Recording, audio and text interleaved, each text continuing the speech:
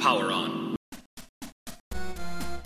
Hi friends, and welcome to the Pop Culture Retrorama Podcast. I'm your host, Vic Sage, and I'm here to share memories, thoughts, and information on all manner of retro-related properties.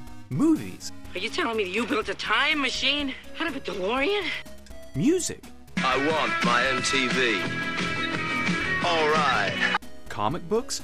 These ain't your daddy's comic books, fanboy. And toys. It's Castle Grayskull. And it's mine. Broadcasting to you from the depths of the Retroist Vault. So, come join us, won't you? Now, you're playing with power. Welcome back, friends, to a new episode of the Pop Culture Retrorama Podcast.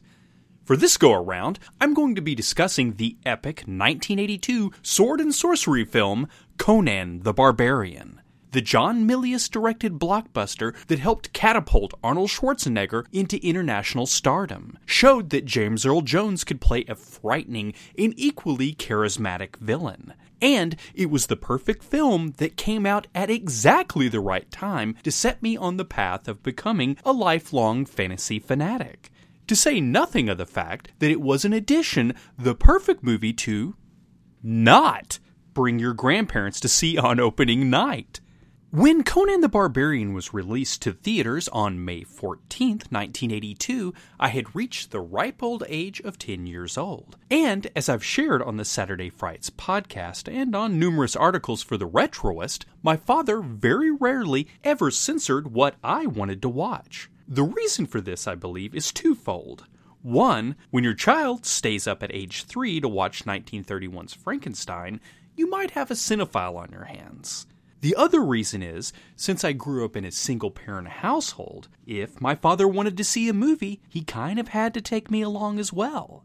Many of those films, really important movies in my life, were seen at a local drive-in known as the 62, because it was located off the 62 exit. I mention this because that place really helped develop my lifelong love and fascination with film. Probably like many of you who were lucky enough to grow up near a drive-in, one of its biggest draws, especially for a family of limited income, is you were able to see 2 movies for the price of one. Obviously, there were times when you had to hit the theaters if you wanted to see a certain movie. And while it's true, I didn't have much while growing up, my father always made sure that on the weekend, we were able to at least catch a movie at the drive-in or at one of the local theaters. Which is why we went to see Conan the Barbarian at the Malco Twin Theater. And for some reason, my father, wanting to show my grandparents a good time, brought them along. You should keep in mind, these were days when it was quite common to not have even seen a trailer for the film you were planning on going to see. Generally, the decision in my family to see a movie was based on the artwork of the poster hanging out in the lobby. And Renato Casaro's movie poster for Conan is definitely one for the ages. A painted image of Arnold with a horned helm atop his head, bare-chested, and with the film's Atlantean sword raised high in one hand, with an illustration of Sandal Bergman's character of Valeria kneeling next to him with her hands on the pommel of her own sword. Much like the soundtrack, which I will get to in a bit, this one-sheet poster has to rank up there in the top 10 of all time. If you've seen the film for yourself, you can probably guess my grandparents' reaction. My grandmother in particular was aghast at the amount of violence and bloodshed on the big screen. It was a movie-going experience that wouldn't be topped until a week later, when my father took us all to see The Road Warrior. Seriously, my grandmother absolutely refused to see another movie with us for a couple of years. She wouldn't see anything with us until The Cannonball Run 2 came out in 1984, in fact.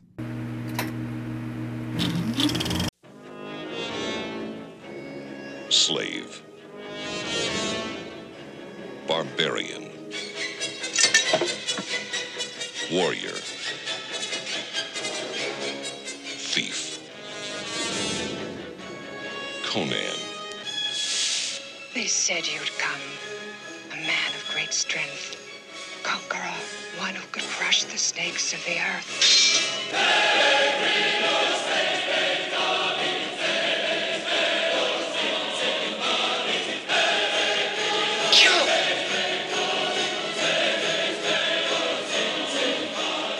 Purveyors of their own deaths.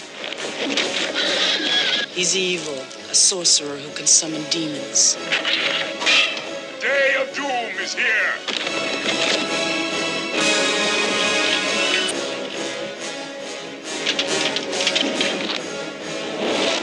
What daring! What arrogance! I salute you.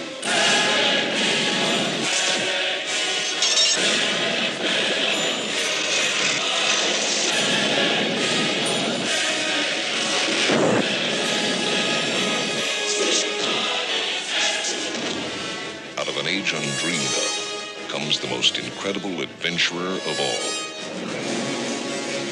The man they call Conan the Barbarian. Coming to a theater near you from Universal Pictures.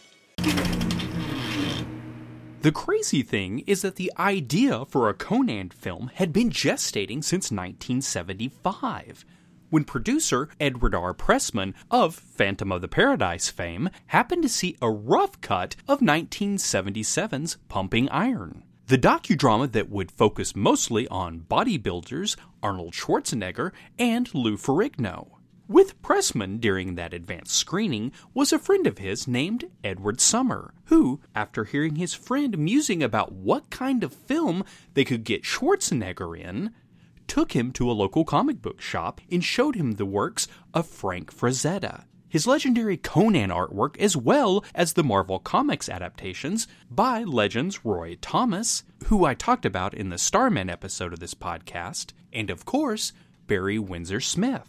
Actually, in a 2010 interview with Comic Book Resources, Thomas explained how Marvel ended up with the rights to the character, saying, quote, "I put together a memo for publisher Martin Goodman, saying why we should license a character. I hadn't read a lot of Howard. I bought a couple of the books for the Frazetta covers, but I'd never really read them. When Goodman gave us permission to license a character, we figured we couldn't afford Conan. By that time, there'd been about half a decade of Conan coming out in Lancer paperbacks, so we figured no sense going after that. There was no way we were going to get it. I knew Lynn Carter slightly, who had authored a character called Thongor, who was half Conan and half John Carter of Mars. Lynn was great, but his agent kept wanting us to offer more money than the $150 per issue that Martin Goodman had magnanimously said we could pay for rights." End quote. Thomas would end up agreeing to $200 for the rights to publish comics featuring Robert E. Howard's iconic character, for 275 issues in fact, from 1970 until 1993, with an 11-year break, I believe. Rights issues to Conan also plagued Pressman. You see, as Thomas mentioned, Lancer Books held the rights, receiving them in 1966. The company, however, went into bankruptcy in 1973. It took Pressman 2 years to finally get the film rights to the character of Conan. It's been said that he had to spend $100,000 in legal fees helping the two parties involved in the lawsuit to form Conan Properties Incorporated. And then he needed to pay them an additional $7,500 for the rights to make the films. Believe it or not, the first draft of the screenplay had been co-written by both Edward Summer and Roy Thomas. The problem was, Paramount, who Pressman took the film project to, would offer up $2.5 million if they could get a screenwriter, a well-known screenwriter, to write the script, which is how Oliver Stone entered the picture. I've read in a 2015 IO9 article that Oliver Stone saw the Conan films as a franchise, one that could be revisited every few years and expand on the overall story, one that would be made up of 12 films. In addition, it was set not in the past, in the Hyborian age created by Conan creator Robert E. Howard, but quite the opposite, as it was meant to be set in the distant future, a post-apocalyptic world where he would fight against mutants and genetic abominations.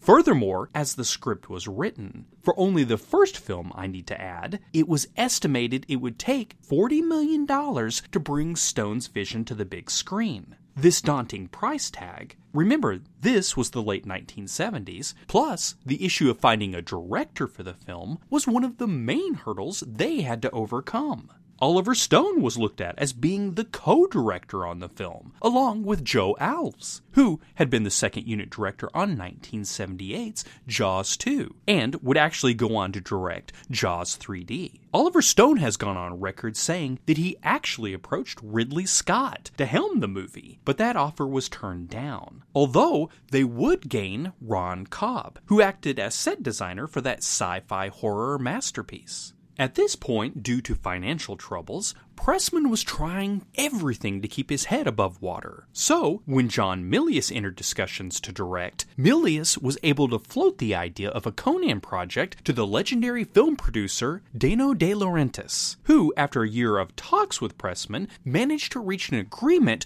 whereby both men would co-produce the Conan film. Here's the catch though, friends. Dino financed the production of the movie, with Pressman retaining rights on approval of script, casting, and even final decision on director, while earning, as I understand it, a payment as co-producer, a one-time fee at the cost of forfeiting any profits from the box office of the film itself. Jumping ahead here, once Conan the Barbarian had finished its theatrical run on an estimated budget of $16 to $17 million, it had earned $140 million.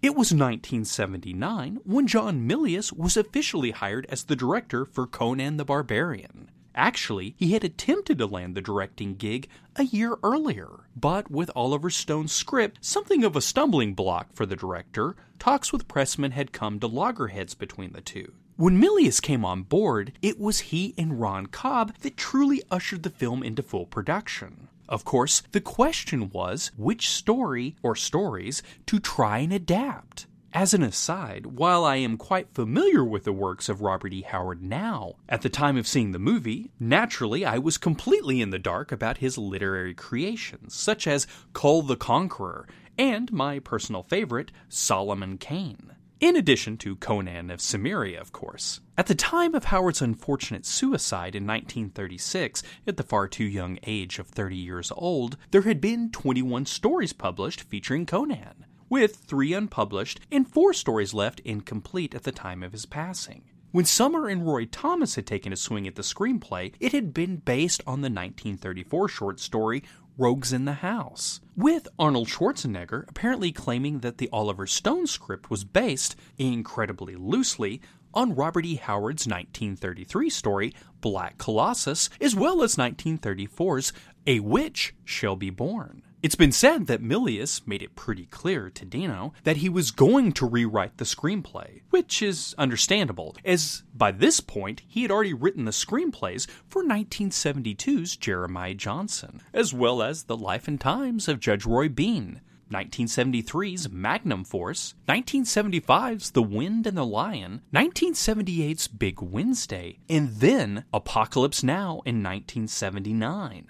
John Milius took it upon himself to read the works of Robert E. Howard, to immerse himself in the world of Conan the Barbarian. While he did rewrite the screenplay, there were elements he kept from Stone's original draft, although expanding on them, such as the beginning of the film where we are introduced to Conan as a young boy, and see what becomes of his village as it is attacked by raiders and how he is sold into slavery. Milius also kept the Tree of Woe and the scaling of the Tower of Serpents, which was inspired by the 1933 short story The Tower of the Elephant. It seems like the director really did himself a favor, though, by going ahead and not shackling himself only to the works of Robert E. Howard, as he took elements from the stories of L. Sprague de Camp and Lynn Carter's 1967 story, The Thing in the Crypt, and even movies like The Seven Samurai and 1965's Qui-Gon. So, with script in place, the cast needed to be assembled.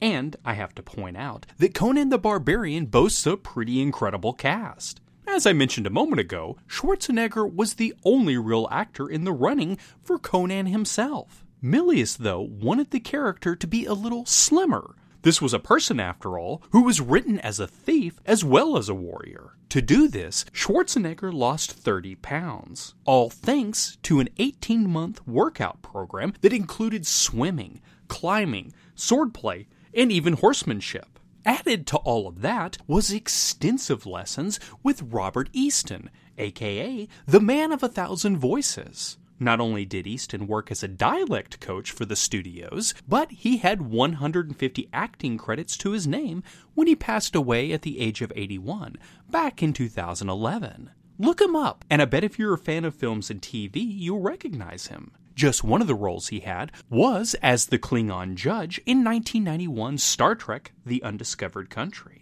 Arnold still had some difficulty with lines. It's been said that those speeches towards the end of the film were rehearsed over and over and over again with Milius. In fact, I've read that Schwarzenegger asked Milius to give him the simplest of advice while filming, more akin to orders, when he wanted the actor to do something or react, the director yelling, "Sit, stand, run," etc. James Earl Jones and Schwarzenegger became friends during the filming, with Jones also aiding Arnold in his line delivery. But furthermore, he was interested in how his co-star was reacting to Milius's short commands, and asked the director to do the same for his performance. Schwarzenegger, it has been said, helped James Earl Jones with becoming more fit himself with a workout regimen.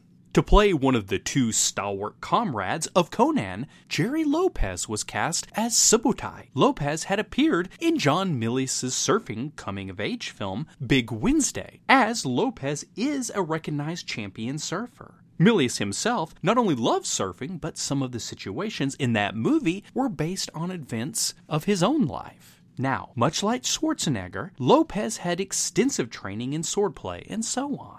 In fact, he and Arnold shared a place together so they could develop a bond between each other, which I think pays off, because you can see that friendship come through in the film itself. Sadly, while Lopez had the acting down pat, his dialogue was dubbed over in the final cut of Conan the Barbarian by Saab Shimano. The reason being, the studio felt Lopez's voice work wasn't constant throughout the picture.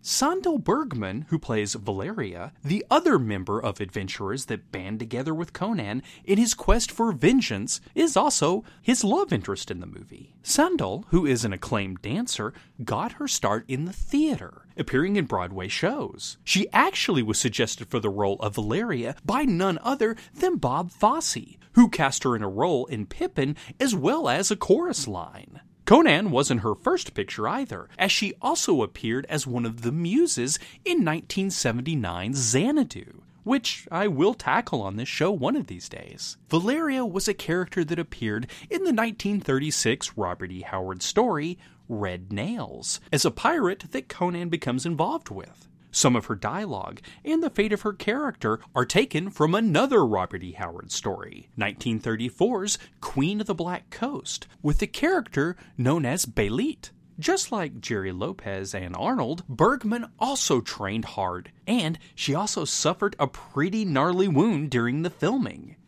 During a sword fight, one of her fingers was hit, and while not severed, thankfully, it was skinned to the bone. Ugh, just thinking about it makes me a little queasy. Also cast in the film were 3 legendary actors. Perhaps legendary is a term that gets bandied about a little too frequently. I know I'm guilty of it, but how else do you describe the talented Max von Sydow, Mako, and James Earl Jones? Sydow had already appeared in numerous films by this point, with The Seventh Seal, The Greatest Story Ever Told, The Exorcist, as well as appearing as Ming the Merciless in 1980's Flash Gordon. In Conan, he plays the worried King Osric of Zamora, and rightfully so. Thulsa Doom has bewitched his daughter, and he's in danger of losing his city. Mako portrays the Wizard of the Mounds.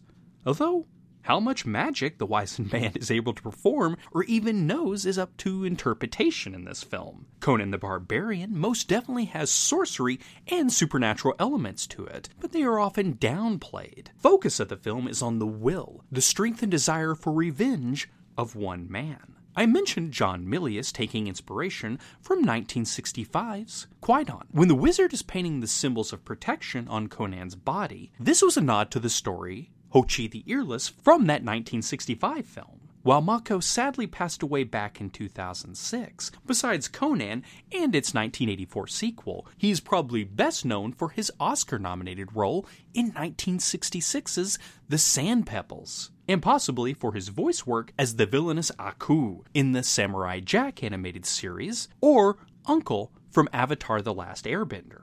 Interestingly enough, he wasn't intended to be the narrator of the film. If you've seen Conan the Barbarian, you will undoubtedly recognize this intro. Between the time when the oceans drank Atlantis and the rise of the sons of Arius, there was an age undreamed of. And unto this, Conan, destined to bear the jeweled crown of Aquilonia upon a troubled brow. It is I, his chronicler, who alone can tell thee of his saga. Let me tell you of the days of high adventure. If you recall at the end of the film where we see King Conan sitting on his throne, his brow furrowed from the weight of the crown of Aquilonia, this was intended to be used in the theatrical trailer. But Milius enjoyed the image so much, he decided to use it as the opening of his film, with an older King Conan, I suppose, talking to his son. The original opening read, quote, "Know, O Prince, that between the years when the oceans drank Atlantis and the rise of the sons of Aris, there was an age undreamed of. Hither came I, Conan, a thief, a reaver, a slayer, to tread jeweled thrones of the earth beneath my feet. But now my eyes are dim. Sit on the ground with me, for you are but the leavings of my age. Let me tell you of the days of high adventure." End quote. There is much I dig about that original narration, kind of like what Bernard Cornwell does with his Saxon series of books, but I prefer the finished film version with Mako's narration. Last, but certainly not least, there is James Earl Jones, who has amassed 190 acting credits so far, probably best known for voicing the role of the Dark Lord of the Sith, Darth Vader, in almost all Star Wars projects, where Vader has a speaking role, excluding video games and LEGO animated specials. Jones got his start in TV and films all the way back in 1952, in an episode of the soap opera The Guiding Light, and he's appeared in Dr. Strangelove, The Great Wide Hope, Coming to America, Field of Dreams, and so many, many more. Jones was cast as the villain of the movie, the charismatic, almost Jim Jones type of cult leader, Thulsa Doom. For what it's worth, Thulsa Doom is actually the name of the villain of Robert E. Howard's Kull the Conqueror. But the film version does have elements of Conan's actual archenemy, Thoth-Amon. Jones expertly plays Doom as having a hypnotic ability with his eyes, but he is also a commanding military presence, as we see at the beginning of the movie when he raids Conan's childhood village, putting it to the torch and slaying his mother. Did I mention that Thulsa Doom can also turn into a rather large snake? Something that freaked me right out when I was a kid. Here's a fun fact. It's been mentioned that both John Huston and even Sean Connery were up for roles in this film.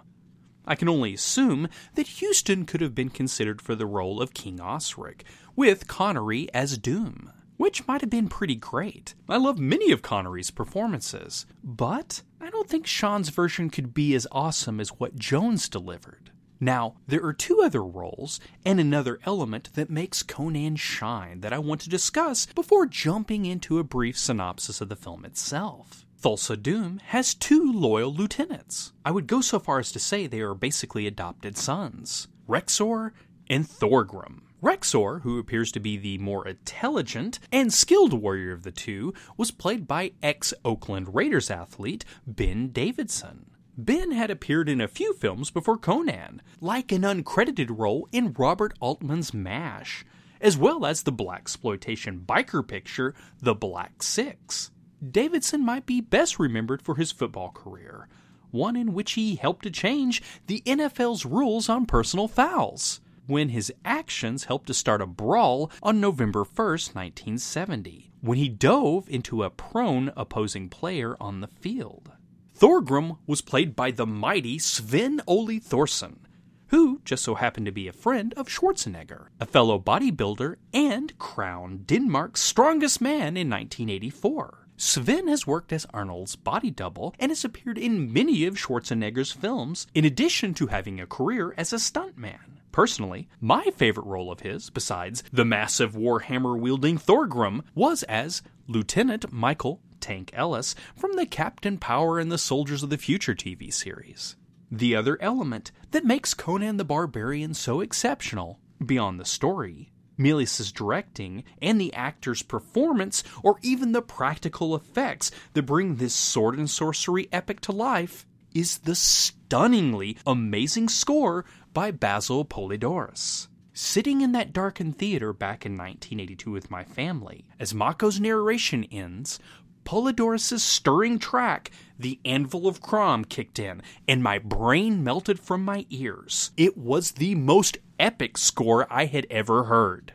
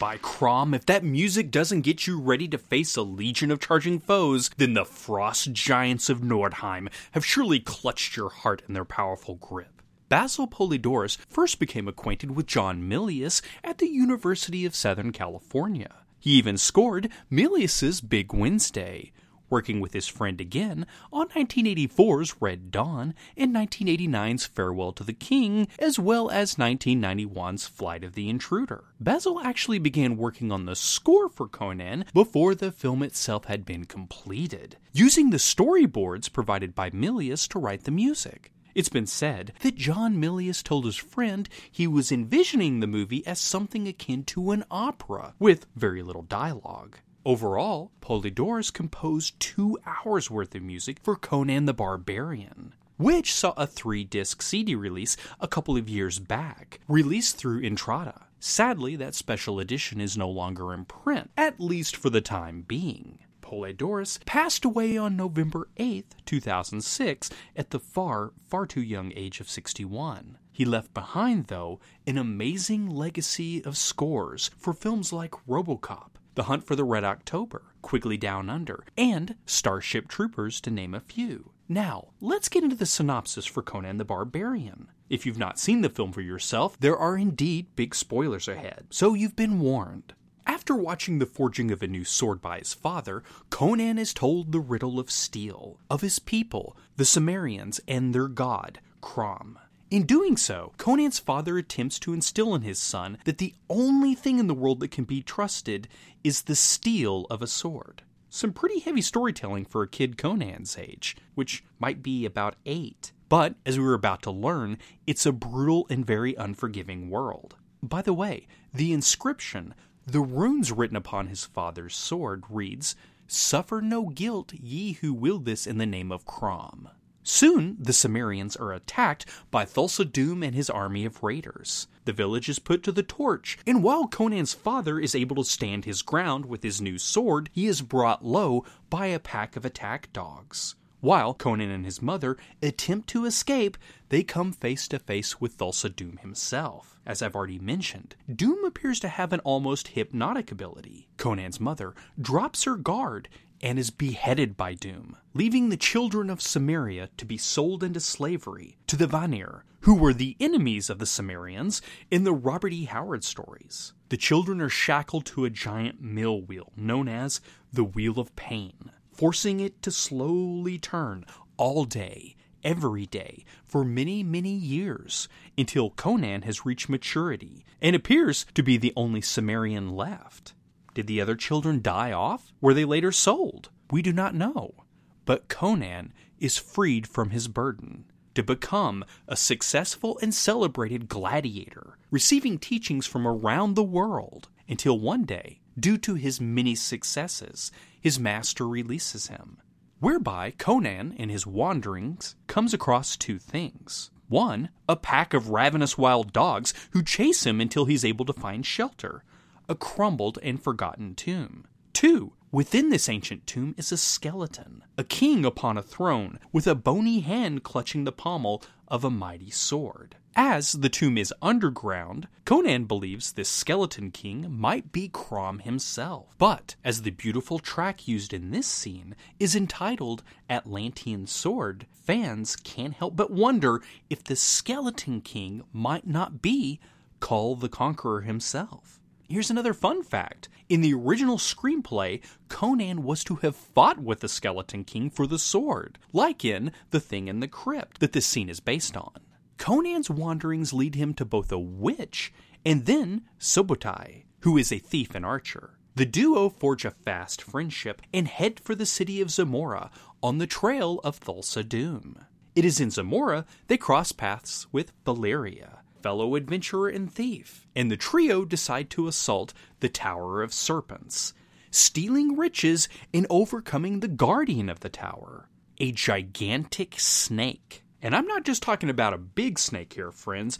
This thing is huge. It could easily swallow a man whole. While celebrating their victory, they are arrested by the guards of King Osric, who they find out will pay a king's ransom if they are able to kidnap his daughter back from Thulsa Doom. This is more of a suicide mission than a rescue attempt, and Valeria as well as Subotai want no part of it. Conan, however, sees his opportunity to not only rescue Osric's daughter, but get his chance to slay Thulsa Doom. His attempts do not bear fruit, and for his efforts, he is crucified on the Tree of Woe, left to die under the beating sun. It looks like Conan's quest for revenge has reached its end, but he is rescued at the last second by Subotai, who brings him to the Wizard of the Mounds.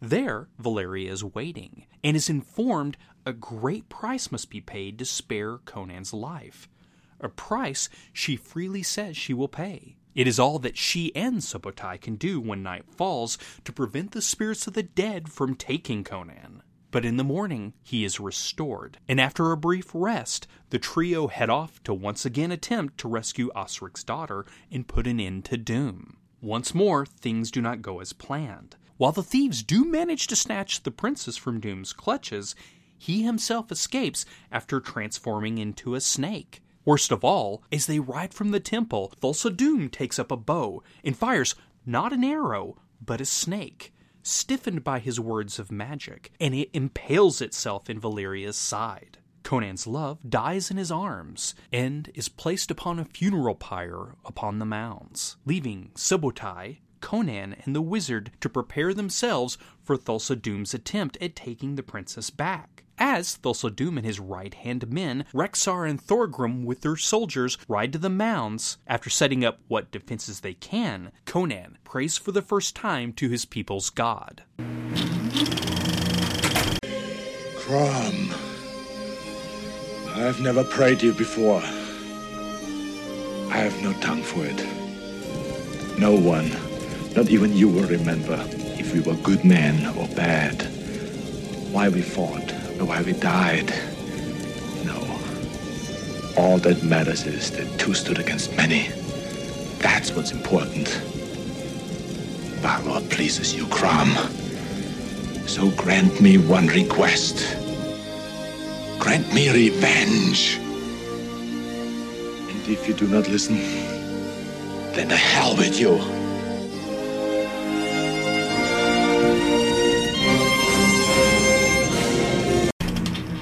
An epic battle is waged by Conan, Subotai, with a little help from the Wizard of the Mounds.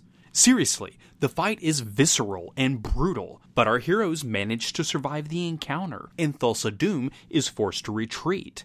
Without the Princess of Zamora, I might add. Although, during the fight, Conan shatters his own father's blade, which is wielded by Rexor, taken after the raid on his village those many, many years ago. With it in hand, Conan once again infiltrates the temple of Thulsa Doom, where the leader is holding sway over his extremely large cult. As Doom realizes Conan has arrived, he attempts to persuade him that all Conan has accomplished in his life is thanks to Thulsa's actions. He appears to be using his hypnotic ability on Conan, to no effect, and the barbarian hacks the head off Doom's body with his father's broken sword, dismissively throwing the severed head to the stunned worshippers below. As the cult slowly files away, Conan is forced to think hard on what he wishes to do with his life now that his revenge is complete. Setting fire to the temple, it appears he has settled on claiming the reward offered by King Osric, as he and the Princess of Zamora ride off on horseback.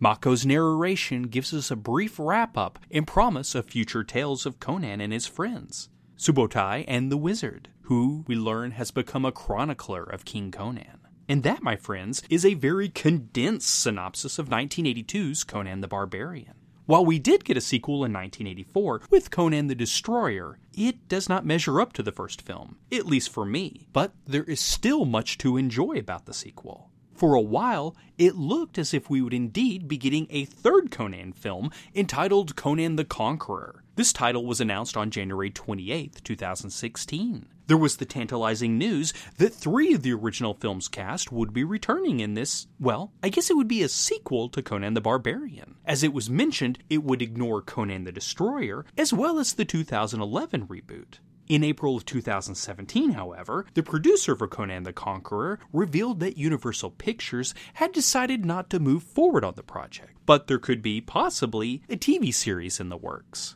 The popularity of the 1982 film led to The Adventures of Conan, a sword and sorcery spectacular at Universal Studios Hollywood, a 20-minute live-action stage show that happened to feature an animatronic dragon, in addition to featuring music composed by Basil Polidoris. It's been reported it took $5 million to bring the show to life, and was in operation daily from 1983 until 1993. There was an animated series in 1992 entitled Conan the Adventurer, which played for 2 seasons, and was followed by Conan and the Young Warriors in 1994. And then in 1997, Conan the Adventurer debuted, but this was a live-action TV series that ran for 22 episodes. Robert E. Howard's barbarian creation is no stranger to the realm of games. In 1984, 3 modules were produced for Dungeons & Dragons, Conan Unchained, and Conan Against Darkness, with a 3rd adventure module entitled Red Sonja Unconquered. Also, in 1984, Datasoft released Conan Hall of Volta for the Apple II, Amiga, MS-DOS, Atari ST, and Commodore 64 computers. And this is just the tip of the iceberg. I sincerely doubt we will see the popularity of Conan the Barbarian fade anytime soon. Who knows what the future holds for our favorite Cimmerian? A new TV show? Or a film? Perhaps only Crom truly knows the answer to that particular riddle. I think that is about all I can say about 1982's Conan the Barbarian. I want to thank you for taking the time to listen to what I had to share about the movie.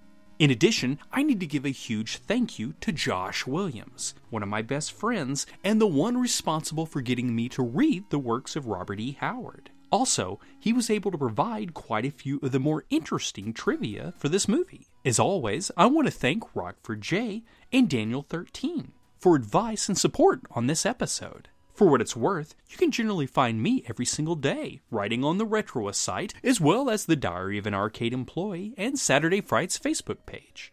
If you have any comments on the podcast, or maybe a suggestion for a future episode, you can contact me at vicsage@retroist.com. The music you heard at the beginning and ending of our show is courtesy of Earl Green's TheLogbook.com, kindly used with his permission. we need to thank the Retroist himself, not just for hosting this podcast, but for creating a spot on the internet where we fans of all things retro can get a daily dose. When you need your retro fix, and we all do, hop on over to the Retroist.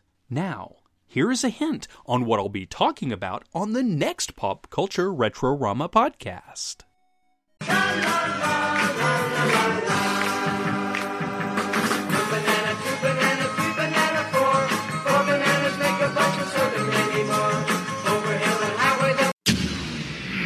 This has been a Retroist production. Thank you for listening, and have a better one. Goodbye.